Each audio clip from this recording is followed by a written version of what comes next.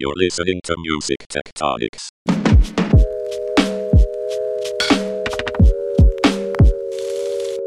Welcome back to Music Tectonics, where we go beneath the surface of music and tech. I'm your host, Dimitri Vietze. I'm also the CEO and founder of Rock Paper Scissors, a PR firm that specializes in music tech, music innovation, all sorts of stuff.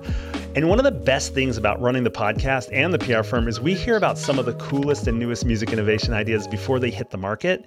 And we recently got wind of a very cool one whose founder we're featuring today. You've heard about all the innovation happening with stems, right?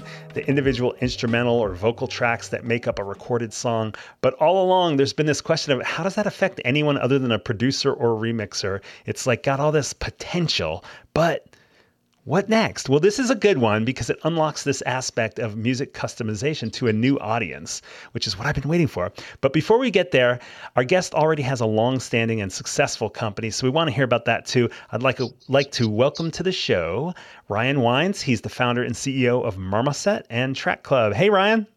Hey, Dimitri, thanks for having me. Glad Great to be here. Yeah, great to have you here. Appreciate you taking the time. And I'm excited to dig in because we haven't had deep conversations, you and I, yet. And it's always fun when we can really dig in while we're recording it for a whole audience, right? So Love it. Yes, 100%. Yeah, tell us about what Marmoset does. And then later we'll get into your new startups, Track Club.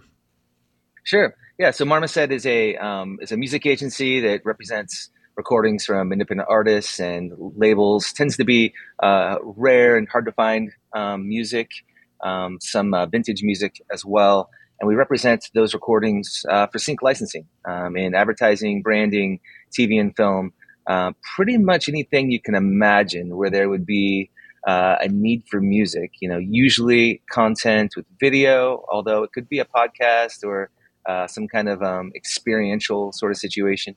But yeah, anywhere you would find music in content, there's a good chance that we've been involved or have done something like that before. I'd say the most common places we tend to work more in branding and advertising than TV and film, but we do it all. And every brand that you could name, imagine, or think of, we have certainly worked with them on some level, whether it's, you know, the more traditional television commercials, all Super Bowl campaigns and things like that. Although, you know, certainly a lot of content is now moved online and to all kinds of different streaming platforms and uses. And we do all of that too. And it's a lot of fun. The best, most exciting part, of course, is our connection to the artists and our ability to be part of their ecosystem, you know, providing really meaningful income for those hardworking blue-collar artists and small independent record labels, in addition to the impact we're able to have on the broader community.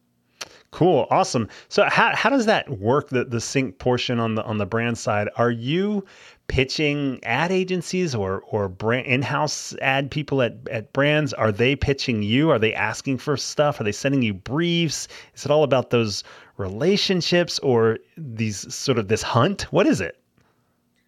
The simple answer is yes to everything you just said.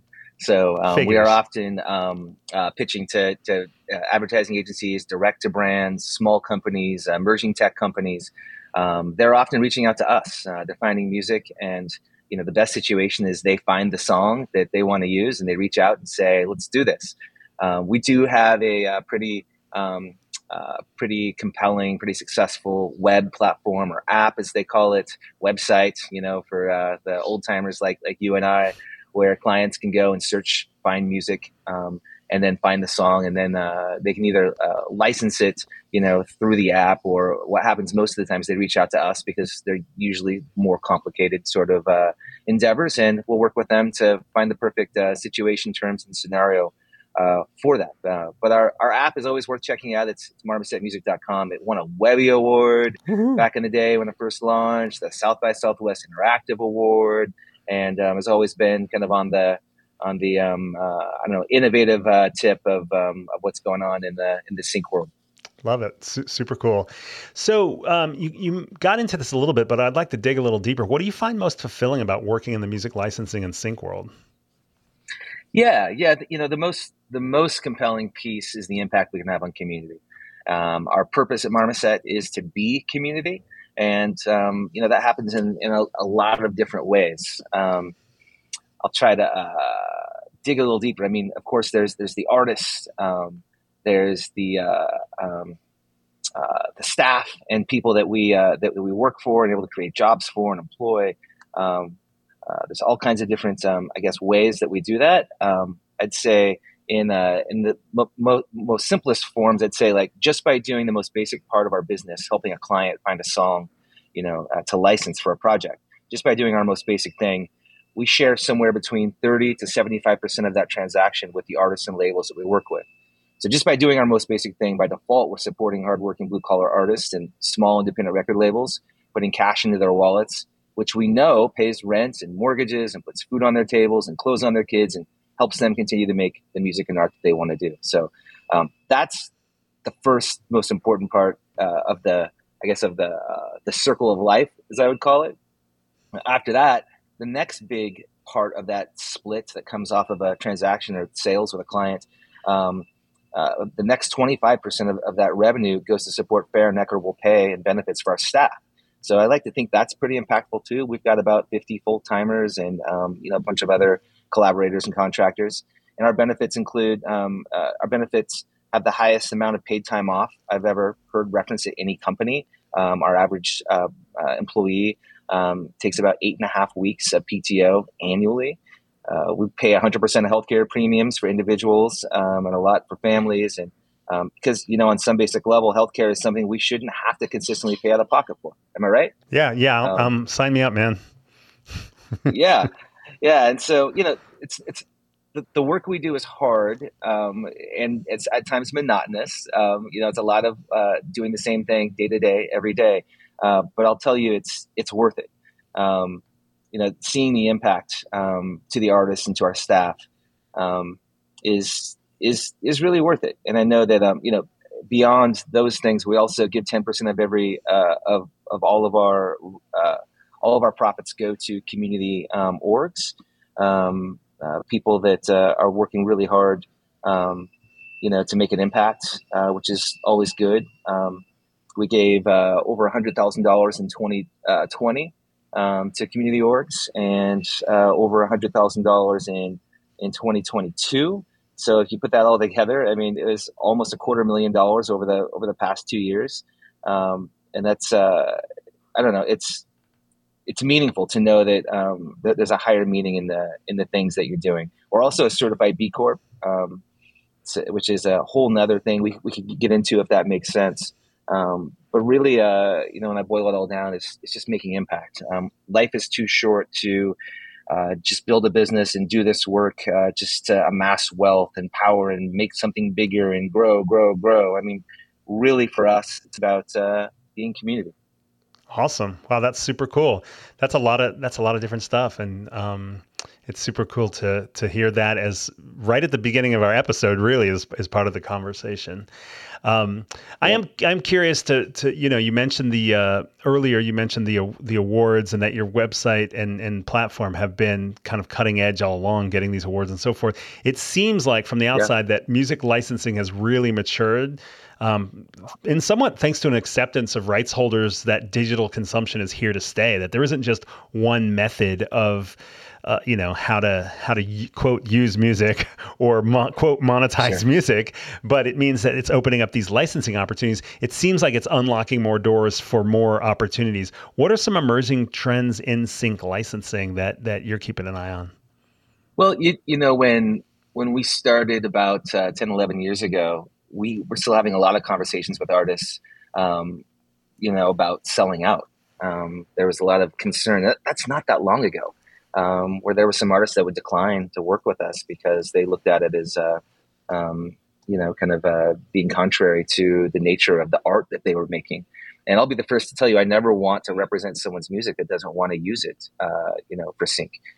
You have to be kind of all in on it for it to make sense. And I have the utmost respect for artists that want to kind of set their work aside as something different. But fast forward to today, you're right. There's so many opportunities, new emerging opportunities, especially as content, becomes so varied and so personalized and individualized. I'd say that one of the biggest areas that we've seen over the past perhaps 3 or 4, maybe 5 years is the creator economy. And I'm speaking about TikTokers and YouTubers, podcasters and Instagrammers, everyone or anyone, to be specific, that has a computer and can, record a video or even an audio recording and then, release it somehow on the World Wide Web. The creator economy is the fastest growing small business sector globally. I mean, it's wild. And so anyone that's creating that content practically uses, they virtually all use music. And, something that's really nice is in 2022, most content creators understand that they need to use music lawfully and in an appropriate and, legal way. And so that marketplace, as it continues to expand and evolve, is really fascinating to me. And so it's a different marketplace than where we have worked historically. So your typical TV and film music licensing or brand and advertising music licensing is a whole different marketplace, a different approach, a different sometimes vernacular and words that we use and way to approach it. So I find that to be really exciting, really empowering, and also kind of mind blowing if you can imagine how much the creator economy will likely grow within the next 5 to 10 years.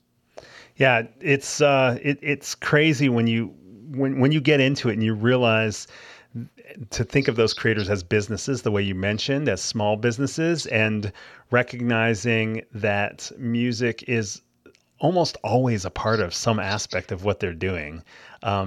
It's kind of mind blowing because you go from this, like you said, some artists were like, I don't want to put my music with a brand because it's selling out. But now, such a high percentage of any engagement with music is related to some brand using their music, but the brands are people, instead of it being like just the Nikes and the Starbucks and the Targets of the world. It's like, Jack and Jill and Muhammad and Jose and, everybody's doing something. It's wild. Yeah. It's wild. There's some data that says there's more than 50 million creators worldwide who would identify in the creator economy as creating content or media of some kind. And that's just today. This marketplace is virtually endless. I mean, there was a recent survey that found that American kids, a higher percentage would rather be a YouTuber today than an astronaut when they grow up, which is kind of mind blowing. I'm not sure I like that statistic, and I have asked my kids about it. But it's just, the opportunity to have a platform and have a medium and to basically be and or create whatever your little heart can imagine is pretty wild. And I guess I'd say, like, to understand the industry a little deeper, it's interesting to know, like, who's funding it. So advertisers and marketers of all shapes and sizes are the biggest single source of financing behind the creator economy. So they're, in many cases, paying influencers to promote their products and services and brands. It's estimated that creator sponsorships will grow to more than $20 billion by the end of this year, which is wild. And, and again, asking why does this matter to our conversation right now? It's because nearly all of the content being created, features music. And so, it's, again, a different marketplace emerging and running very quickly, but also just really, really fascinating. I try to think about where it will be, 3, 5, 10 years from now. It's hard to imagine.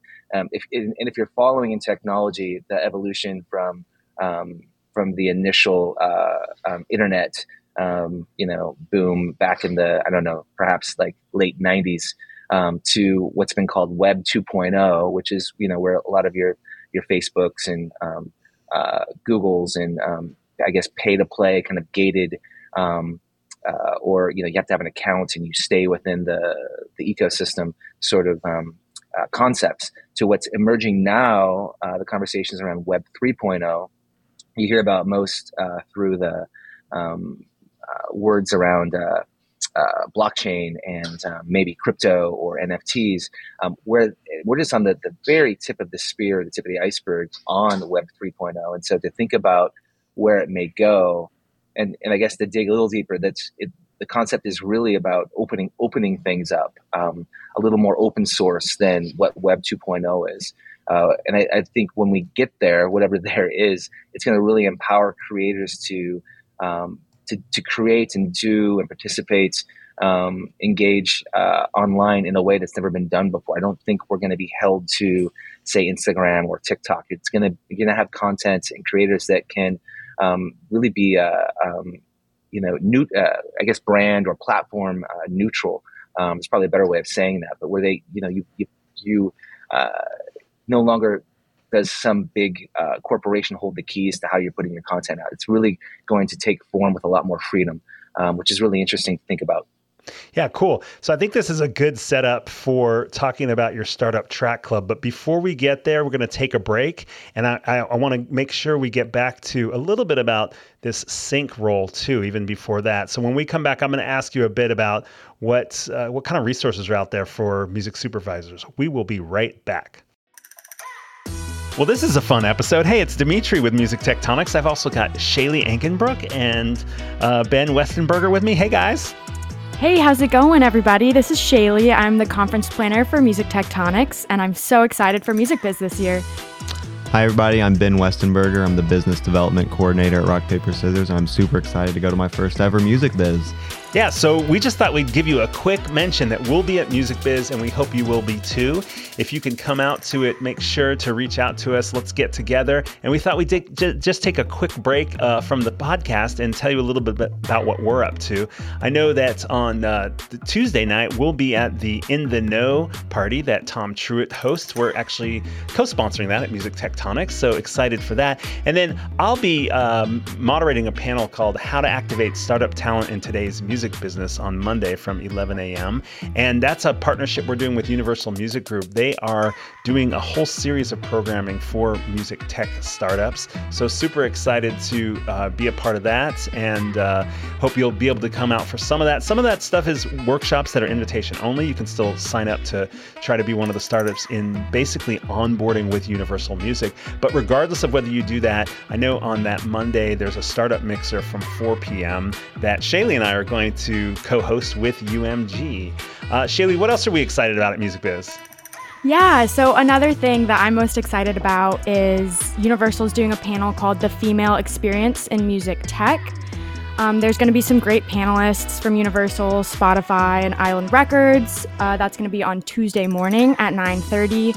And I just think this is a really amazing opportunity to bring together not only the not only the women in the music industry, but kind of all the executives in the music industry, and dive into some of these systematic issues that we're seeing.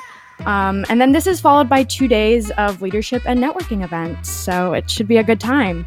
Yeah, super cool that Universal's doing both this focus on startups, especially those from the southeast part of the U.S., and putting a highlight on women in music tech, and sort of doing not only building like a network of women who can continue to build from each other, but also just bringing some awareness to some of the challenges of being a woman in the music industry and growing your career and leadership and so forth. So that's super cool. Ben, like you said, it's your first Music Biz. Have you had a chance to look at the schedule and picked out some things to check out? I have. I'm super excited to get down there and shake some hands. I'm excited to go to the Navigating New Strategies, how A&R, artist marketing, and distribution come together in the age of streaming on Monday. Excited to hear about, all the coming to an even playing field for independent artists. And I'm also looking forward to the A DAO Named Sue part of the schedule and seeing how artists are leveraging Web 3.0 and hearing from one of the co-founders of Audius. Oh yeah, Renil's going to be down there. One of our clients. Will be great to see him as well. Super cool. And Ben, and Shaylee, we'll all just kind of be around, right? We're looking to meet up with as many innovators and startups that might want to check out Music Tectonics and Rock, Paper, Scissors. Should be fun. Oh yeah. Sounds fun. And so, again, if you want to check out the UMG startup component, if you want to apply to be one of the startups in their workshop, we'll put a link in our newsletter, or you can check it out on the Music Biz schedule. That's their series of workshops that start May 9th. All right, guys, let's start packing up for Nashville. All right. Peace Sounds out, great. everyone. See you in Nashville.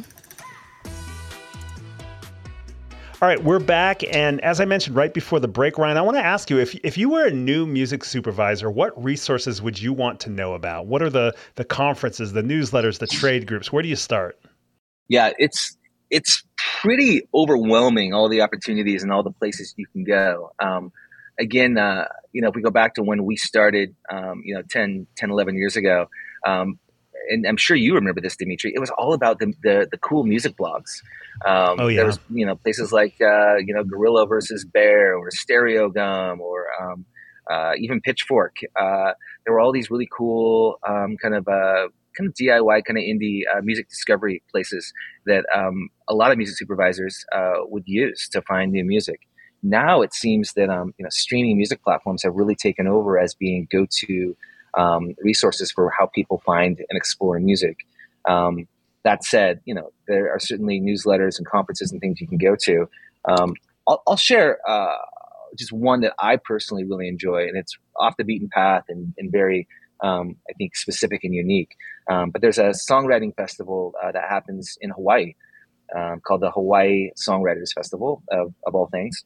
And I've been participating, and Marmoset has been a sponsor of scholarships for access for Hawaiians for the past maybe 6 or 7 years. And they certainly took a break in COVID, but the experience has been so special. So if you've ever been to a tropical island or Hawaii, you have to know when you're there, you just get caught up in the vibe. You get caught up in the magic of being on an island. But then what generally happens there is the music industry from the mainland, let's say, goes over to Hawaii to basically take knowledge and wisdom and experience and conversations and mentorship to locals on the islands. Because, proximity-wise, it's hard for folks to get over to the mainland and really have access to all of those things. And so myself and many other of our competitors and professional friends and colleagues, we all go over there for a week and a half to just immerse ourselves and be available as a resource to Hawaiians. And it's so fun. There's so much music discovery. There's so much up and coming talent that goes over there. And the first half is a conference, as you can imagine, where all different kind of nooks and crannies and aspects of the music industry. A lot of songwriting is the focus. So songwriting groups and production groups and panels and talks. But then the second half of the conference is actually an immersive workshop where I believe it's application and acceptance only. It's a smaller group of perhaps, 20 or 30, I'll call them students or attendees, who then go deep dive with, there's companies like myself, there's companies like Secret Road, Publishing and several other companies and music agencies that go over there and really get in the trenches and create music for sync. And it's a blast. There's some celebrities and kind of behind the scenes songwriters and producers who are in on major music and radio hits. But it's just a really fascinating experience, and for anyone that ever has the opportunity to be part of it or to go, I highly encourage it. And if anybody wants to hear more about it, I'm a bit of an ambassador for the Hawaii Songwriting Festival. So hit me up if you're interested in seeing. Perhaps you want to contribute scholarships so people can attend, or perhaps you want to be part of it and attend. There's lots of opportunities to get into it, but that's one way that I stay connected and find a really good engagement with the industry. That's cool. It was not the answer I was expecting, and super cool. Just goes to show that you're looking off the beaten path sometimes, which is probably a great place to be as somebody who's a curator to curators of music. That's right. So earlier you were talking about the kind of this emergence of the creator economy. And I mentioned in the intro that you guys have this startup that's related to kind of a new way to think about how to use music. But you've launched Track Club. Why don't you just tell us about that and why you started it? Sure. Yeah. Well, Marmoset is the mothership. We've been doing music licensing for a while now. And as I explained earlier, this new marketplace has taken off over the past 3 or 4 years in the creator economy. The traditional sync music, I'd say, approach and industry is not by default well positioned to serve this creator economy. And so, as a solution to this growing need, there has been an emergence of creator sync platforms that have taken off. To name a few, I could name Epidemic Sound or Artlist or Soundstripe, which are all companies that are on the leading edge of that, and ones that I have some admiration for the way that they've taken off. And so to serve that economy a little bit better, we have launched Track Club as a spin-off of Marmoset. And so, where the, let's say, traditional music licensing clients, say for TV or film or broadcast advertising, when they want a song, they tend to want one song at a time. So they would come to Marmoset and they'd find a song that they like, and then they would negotiate terms. And then there'd be a contract for the song. And, it's a very kind of relationship-based one-on-one project, to make it happen. And the fees can be they can be varied. They could to have a song in a broadcast brand commercial or a film could be in upwards of $100K or more. And if it's smaller, more specific content, let's say for a platform like Facebook or Instagram or an ad like that, it could be I don't know, $2,000 or $3,000 or $4,000 for that placement. But those again are kind of these one-off, one at a time sort of transactions. Well, the creator marketplace, if you're a YouTuber, a TikToker, an Instagrammer, or a podcaster like yourself, Dimitri, you probably don't have the resources, to spend, even $1,000 or $2,000 per song you're going to use, in each, let's say, episode or show or whatever your content is you're doing. And so, and also if you're putting out content, let's say weekly or daily, you don't have the time to go back and forth, emailing or calling, So what it really lends itself to is a subscription platform where you pay a monthly or an annual fee, and then you can it's self-serve. So you have access to a platform. Let's just say it's similar to maybe using Netflix or Disney Plus or Amazon or something, where you have your login, you go in, you find the content that you want to use. For us, it's the music you want to use, and you can just grab and go. There's no slowing down to negotiate terms or email someone back and forth and take all that time. You just use the platform, find the song you want, and I think the ease of use and the low friction is really what drives that. I'd say high volume life that is being a creator. So does that make sense? Yeah, totally. It's a subscription-based model, or people are paying track by track, or both. That's right. So it's subscription-based. So you would. So as we talk about Track Club, it's it's monthly or annually, and you have access to all the music on the platform, which for us is, I think, out of the gate we're launching with, I think, around 5,000 or 6,000 songs on day one, and we have a lot of work and a big backlog of music we're adding to it. So in a short time, we'll be probably around 10,000 songs, and then we'll just keep continuing to it. But the real interesting piece, I think, for us in Track Club is we are the first certified B Corp in the game, and so if you care about where your dollars go and things like equity and transparency and long-term sustainability of who you do business with, we are currently the only option out there that is that meets those needs for sustainability and equity and long-term sustainability and good business practices. Beyond that, we are also the only option that gives 10% back to community orgs, supporting things like social justice and houselessness and education and access to education. But I'd say once you get past kind of the purpose and values part of what we're about at Track Club, we have a really interesting feature that we're learning that is in pretty high demand out there by high volume content creators. And that's a feature that we call Mix Lab at Track Club. And essentially, I think you led with this at the top of the show, you can access all of the stems for a song. So if a song has maybe 10 or 15 or 20 STEM groups. And for those that might want to know more about that, a STEM group would be, perhaps the percussions or the guitars or the lead guitar, and the bass guitar or keyboards or vocals or background vocals. Like each one of those, let's call them instrument groups, would be a STEM group. And so if you find a song on Track Club that you like, every song on Track Club has all the stems available. So if you want to download all the stems, you can do that.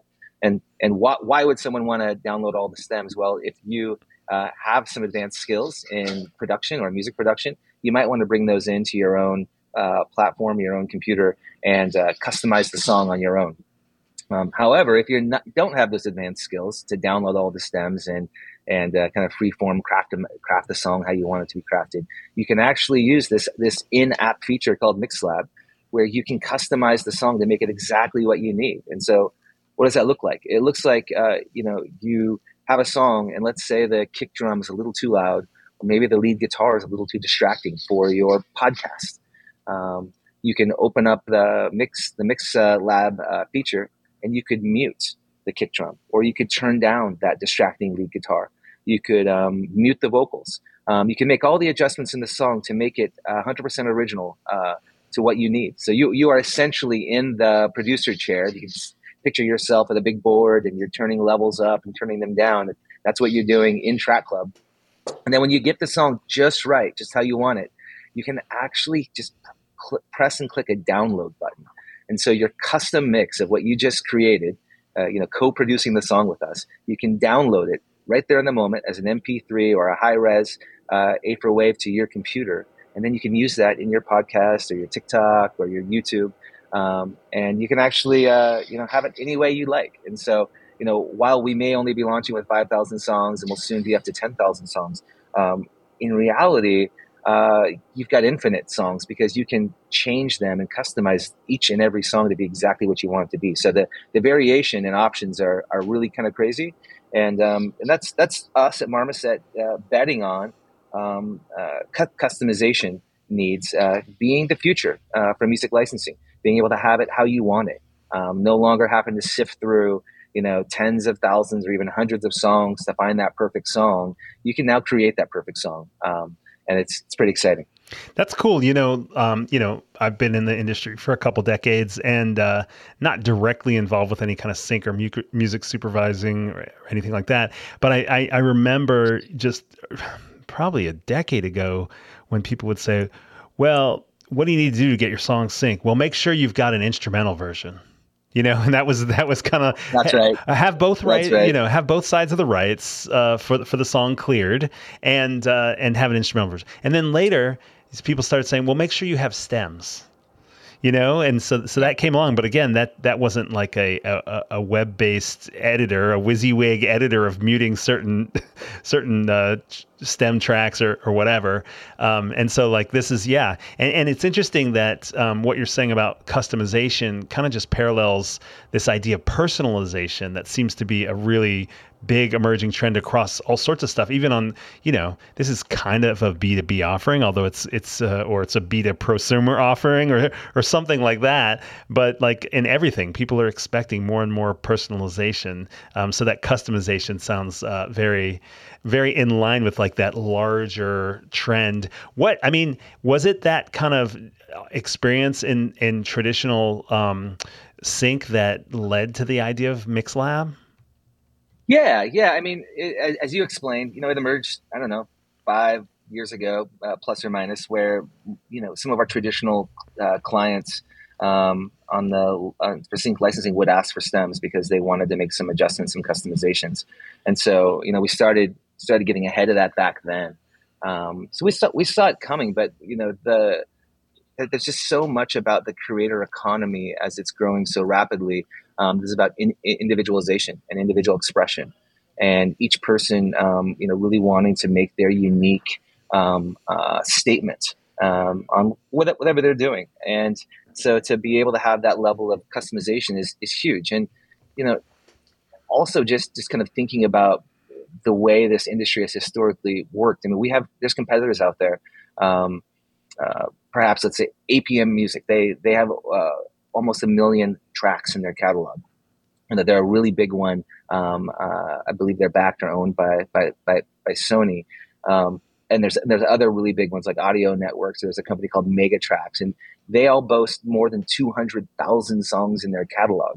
And some of the newer entries that perhaps I mentioned earlier, I think they've got somewhere between 30 to 50,000 songs right out of the gate. But my question is, like, who needs that much music? As somebody who has, supervised before, like, I don't want to look through hundreds of thousands of tracks to find the perfect song. Like, I want to get in and get out. Time is really, really valuable. And so, our like overarching statement is less is more.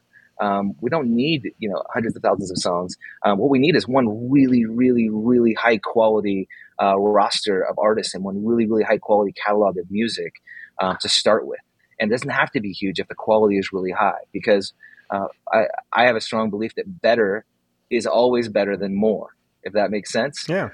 So better is always better than more. And then, if you start with better, then having this, virtually endless customization in your hands, it really empowers creators to have the best and to be able to customize as they need and save a lot of time, save a lot of energy of digging. Which, I like digging, but I like digging through record crates, at a record shop. That's fun, therapeutic, and so enjoyable for me. But I don't want to dig through, endless, digital music files on somebody's website. I don't care how much I like your website or, how cool of a company you might be. Like, that's just not what I want to do with my time. I want to be getting my work done so I can, do something else or move on to the next project.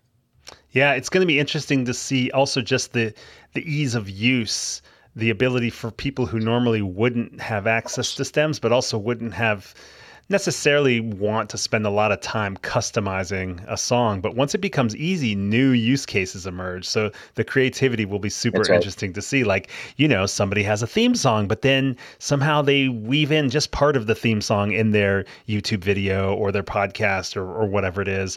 Or, I mean, you mentioned TikTok. I don't know if Track Club stuff is available for licensing directly into TikTok, but you could imagine a lot of interesting things happen. You see so much, the genre of TikTok videos. Well, there's many genres of TikTok videos, but where an element gets isolated from a dance or a stunt, a prank, a mistake, any of those things, well, different stems could be associated with different aspects of that, that prank or that menu recipe demo or, whatever it is.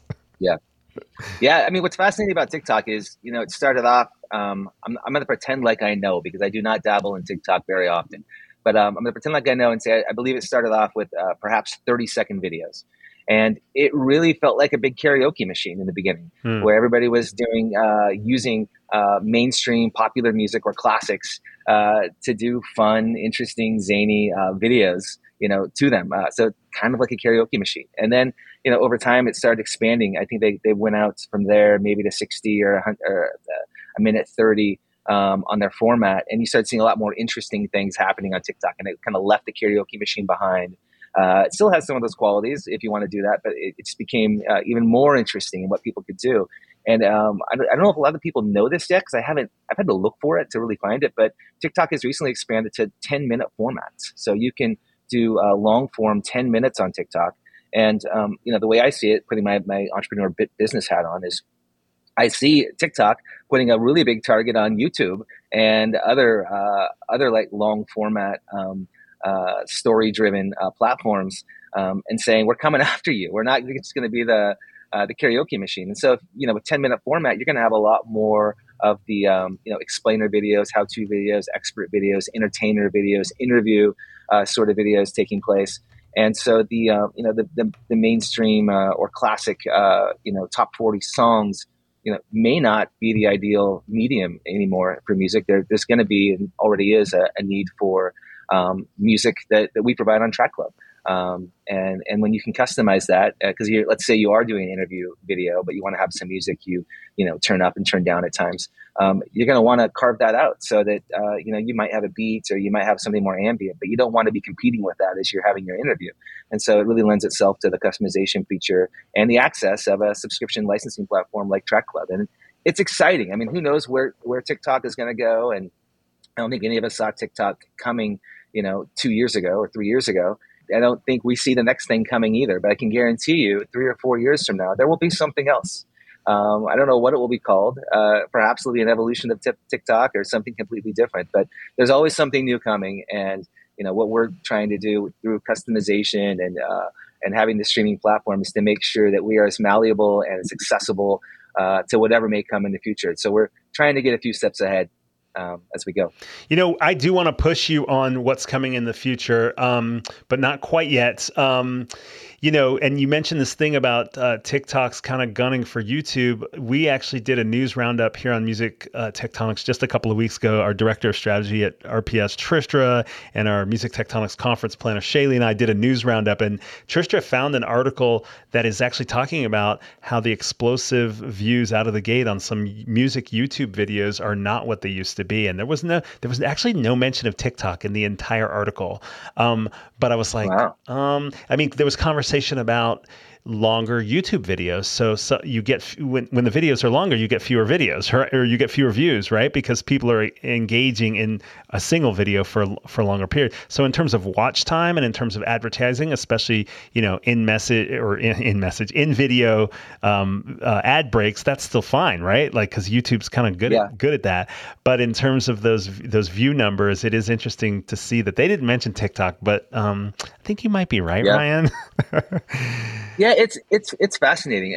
I don't think I am a typical use case or data point to be talking about, but I will say, like, I do tend to listen to a lot of long format podcasts. And if you would have told me 5 years ago that I was going to be listening to a lot of 1.5, 2 hour podcast shows, whether it be interview or story driven, I would have said, no way, I'm never going to listen to something that's that long. Like, give me a 20-minute, 15, 10, 20-minute little bit, and that's all I'm going to have time for. But the format getting longer is fascinating. And I don't know if it just provides for a more like deep dive into whatever the content is, or the material is, or that is fascinating, or what. But at least, again, I'm not a good use case necessarily from a demographic standpoint, but I certainly see an emergence of the really deep dive, longer format content being a real hit. I mean, if you look at if I want to be controversial, let's talk about Joe Rogan. That show, I think, typically is an 1.5 hours, maybe, or 2 hours, and I think I've heard it's the best, most listened to show on Spotify. That's wild that people are taking 1.5 hours to 2 hours to listen to anything, let alone a show. I don't think most people's attention span is that long when it comes to. Yeah, but people aren't spending that much time on a new album, are they? Yeah, I don't know. You mean listening or making one? No, just kidding. That's right. Yeah, both. Yes to both. Yeah, no. I think maybe what as people have kind of, the digital evolution to where people are finding the things that are specifically interesting to them, they can spend more time on it instead of dabbling in lots of little bits. And so we have this interesting ability now to kind of go broad, but also to go deep. And I think people like to go deep once they found something they've liked, and that leads to long form. All right. So it's time for something that we do on every episode, pretty much, is where we ask you to get a little sci-fi with us. Okay. What revolutions in ground shaking do you think will take place in sync in the next 5 to 10 years, Ryan? I know you've kind of hinted at some of this stuff, but let's go a little bit further, and then we'll wrap up for the day. Okay, I'm gonna try going 2 different directions, if that's okay. Yeah. One, I would just kind of put and I'd like to underline what I said earlier. What the emergence of Web 3.0 is, we're just barely seeing the first little sprinkles of what it's going to be. And so as I look 3 to 5 years ahead, I don't think most people, whether you're just engaging as a kind of a passive consumer or if you are the creator, I don't see a lot of people being, staying on one platform or 2 platforms very, very much. So you're, Instagram, having an Instagram account. I know a lot of people don't necessarily like the idea of having an Instagram account. They'd love to just go dabble and check it out and watch, but the having the account sometimes feels like, I don't know, a little laborious, or having a Facebook account. I think people would rather just like passively view and passively share content than feel like they have an account where they're locked in a gated community. And it doesn't really translate from one to another. So yeah, as we dream forward. Yeah. So are you Yeah. saying, let me just to clarify, are you saying that people do want to post content, they just don't want to feel like it's on sort of an expected time frame and necessarily like that they need to identify with it, That's right. or that people are like looking back at a thread of everything they've done? Yeah, I see something that looks a lot more open source. And so, like, if we, and some of this, is still prognostication and guessing, but imagine something that maybe meets some of the core needs of a Facebook or an Instagram or a TikTok, but feels more open source, and so it's not really any walls around it. Maybe it's I'm trying to think, like, the Reddit community feels that way a little bit, although it is on the Reddit platform, but you don't feel really trapped. You feel like you can kind of just get in, get the information you need, maybe post, maybe vote up, maybe share, and get out. I'm trying to think of some other examples. What's the Discord? And while Discord, is kind of a more open source alternative to maybe something like Slack, it's people really enjoy how freeing and how empowered you feel by the kind of open nature of it, and not feeling like you have to be trapped, or there's no paywall and things like that. So I think it's going to be something a lot more freeing, and I do believe that from an infrastructure standpoint, it may have the DNA of something like blockchain.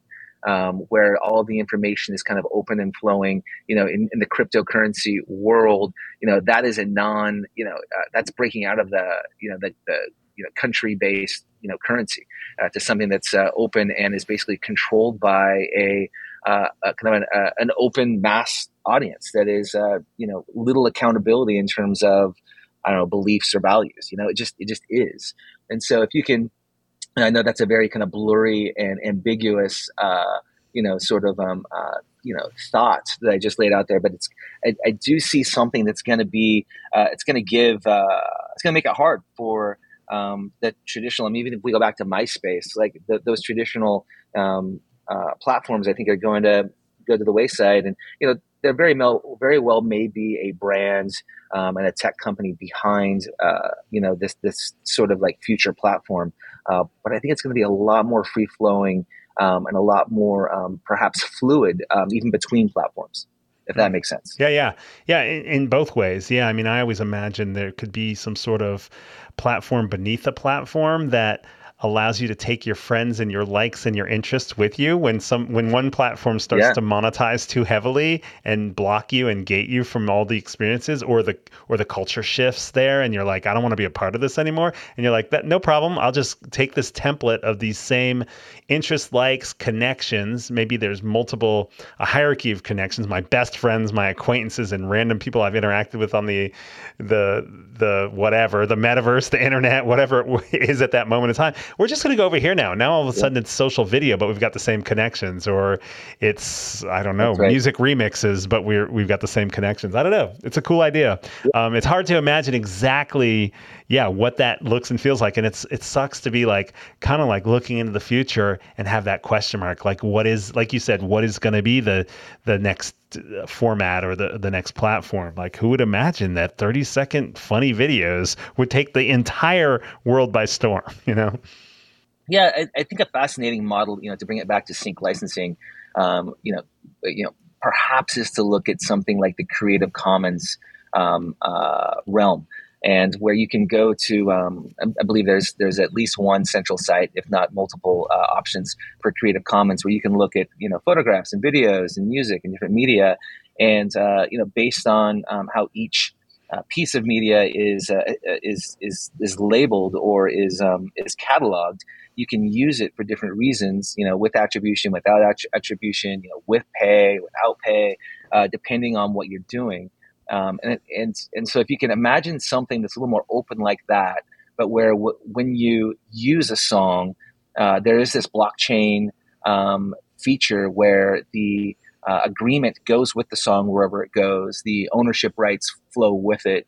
It's basically an electronic contract that is embedded in the song, that states the terms and states, what the price will be, how you can use it, and what happens to it. Is it exclusive? Is it not exclusive?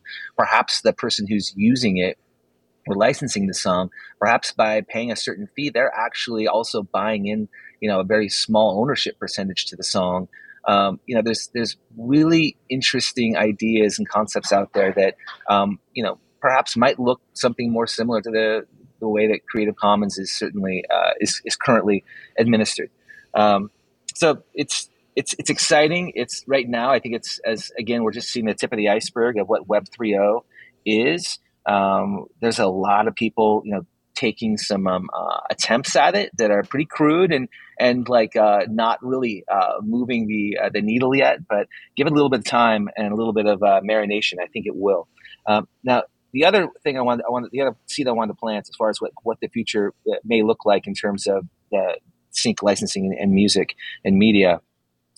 My hope is the future looks very different than it has looked in the rearview mirror. It does look today, and what I mean is in terms of the makeup, the music licensing industry, the music industry, the media industries, especially in the United States and North America, and I'd say even globally, have largely been controlled by a very kind of monoculture of wealthy. At the very top of these organizations, very wealthy, like white men kind of running the show.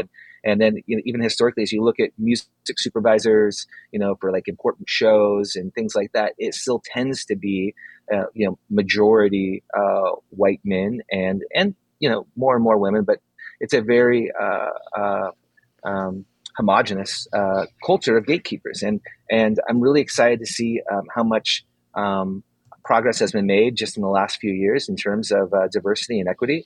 But I really want to see this our industry transform and who's doing what.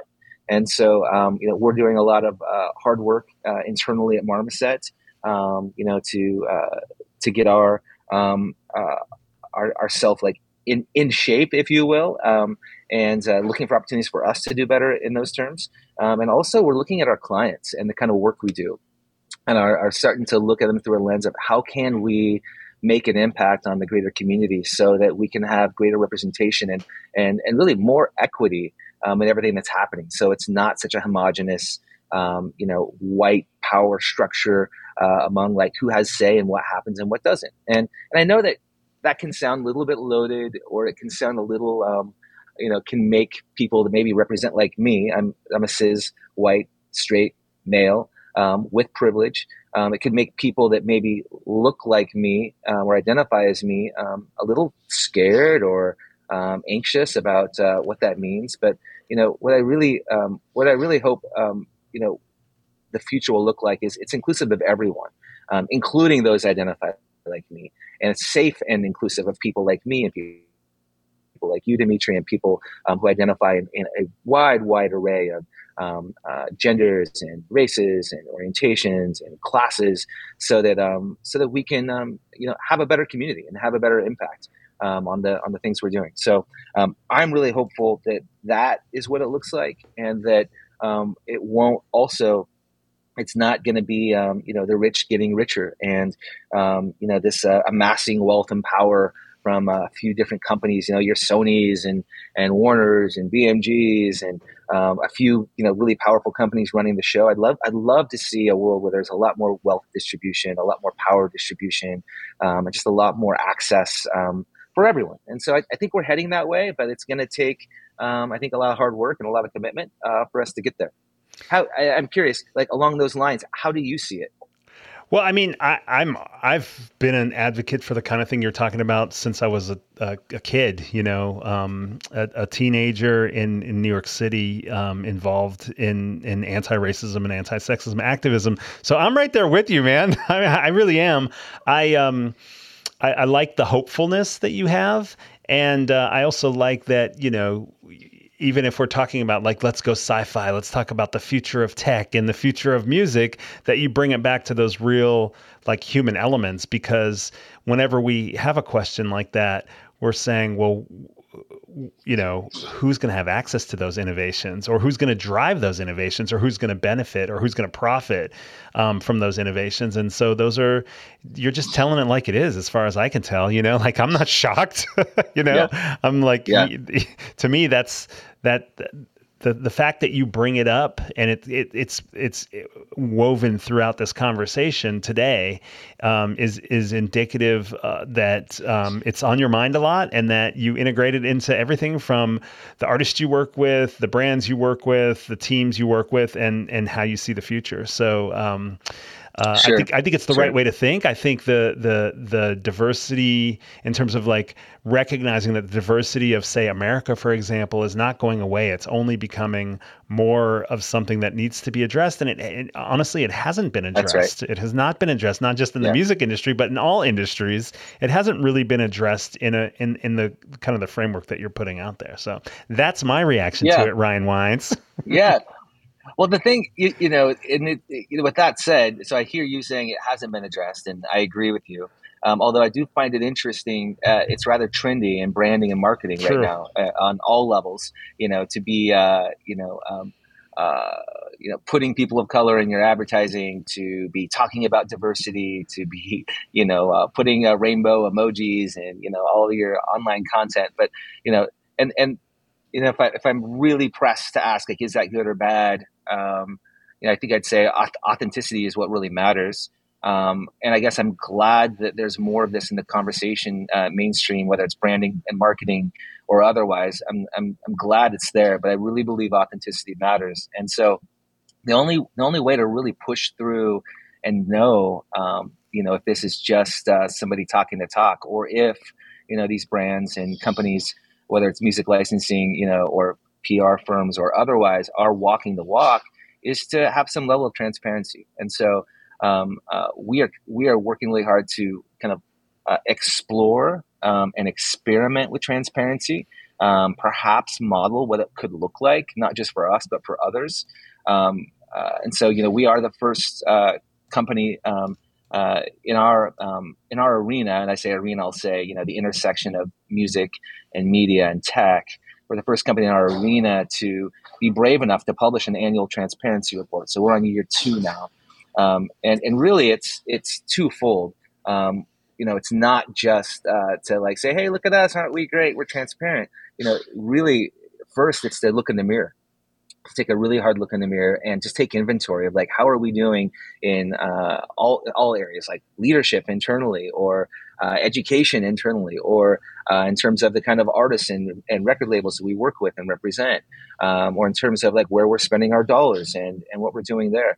We're looking at all the things, taking inventory, and then really analyzing, identifying, like, where can we improve? What areas do we need to put the most time and work into so that we can be better? Because if we're a better organization, then we're going to have a better impact on our community. If we're a better impact on our community, then that has ripple effects, out into industry, out into business, and beyond. And so really, publishing an annual transparency report is a way of providing a clear line of sight through the entire organization. It's our method of pulling back the curtain to publicly show, where all of our shortcomings are and where we need to improve. And it's also hopefully a beacon, an affirming beacon, not a one that scares people or puts people off because it looks like we're just signaling and saying how great we are, but really looking for affirmation to say, hey, who else is interested in this, and who else cares about these values? Who else wants to improve their community in terms of equity, in terms of diversity, in terms of sustainability, in terms of impact in the community? And what's been cool as we've been, we're in year 2 of this, is it's been a wonderful, wonderful introductory talking point with clients, with competitors, with even companies in the greater business community that aren't even in our arena, to talk about, like, what kind of work it takes, to achieve some of the things that we've been able to achieve, or to be aware of the sort of areas that we need to work on where we're falling short.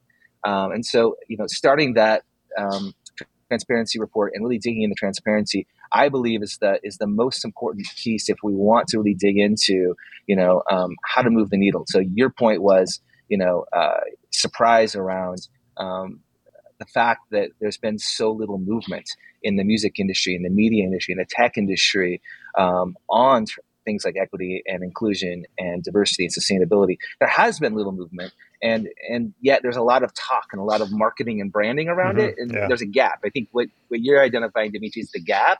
And so I think the way we bridge that gap is for folks to start being a little more transparent about what they're doing, and not transparency, to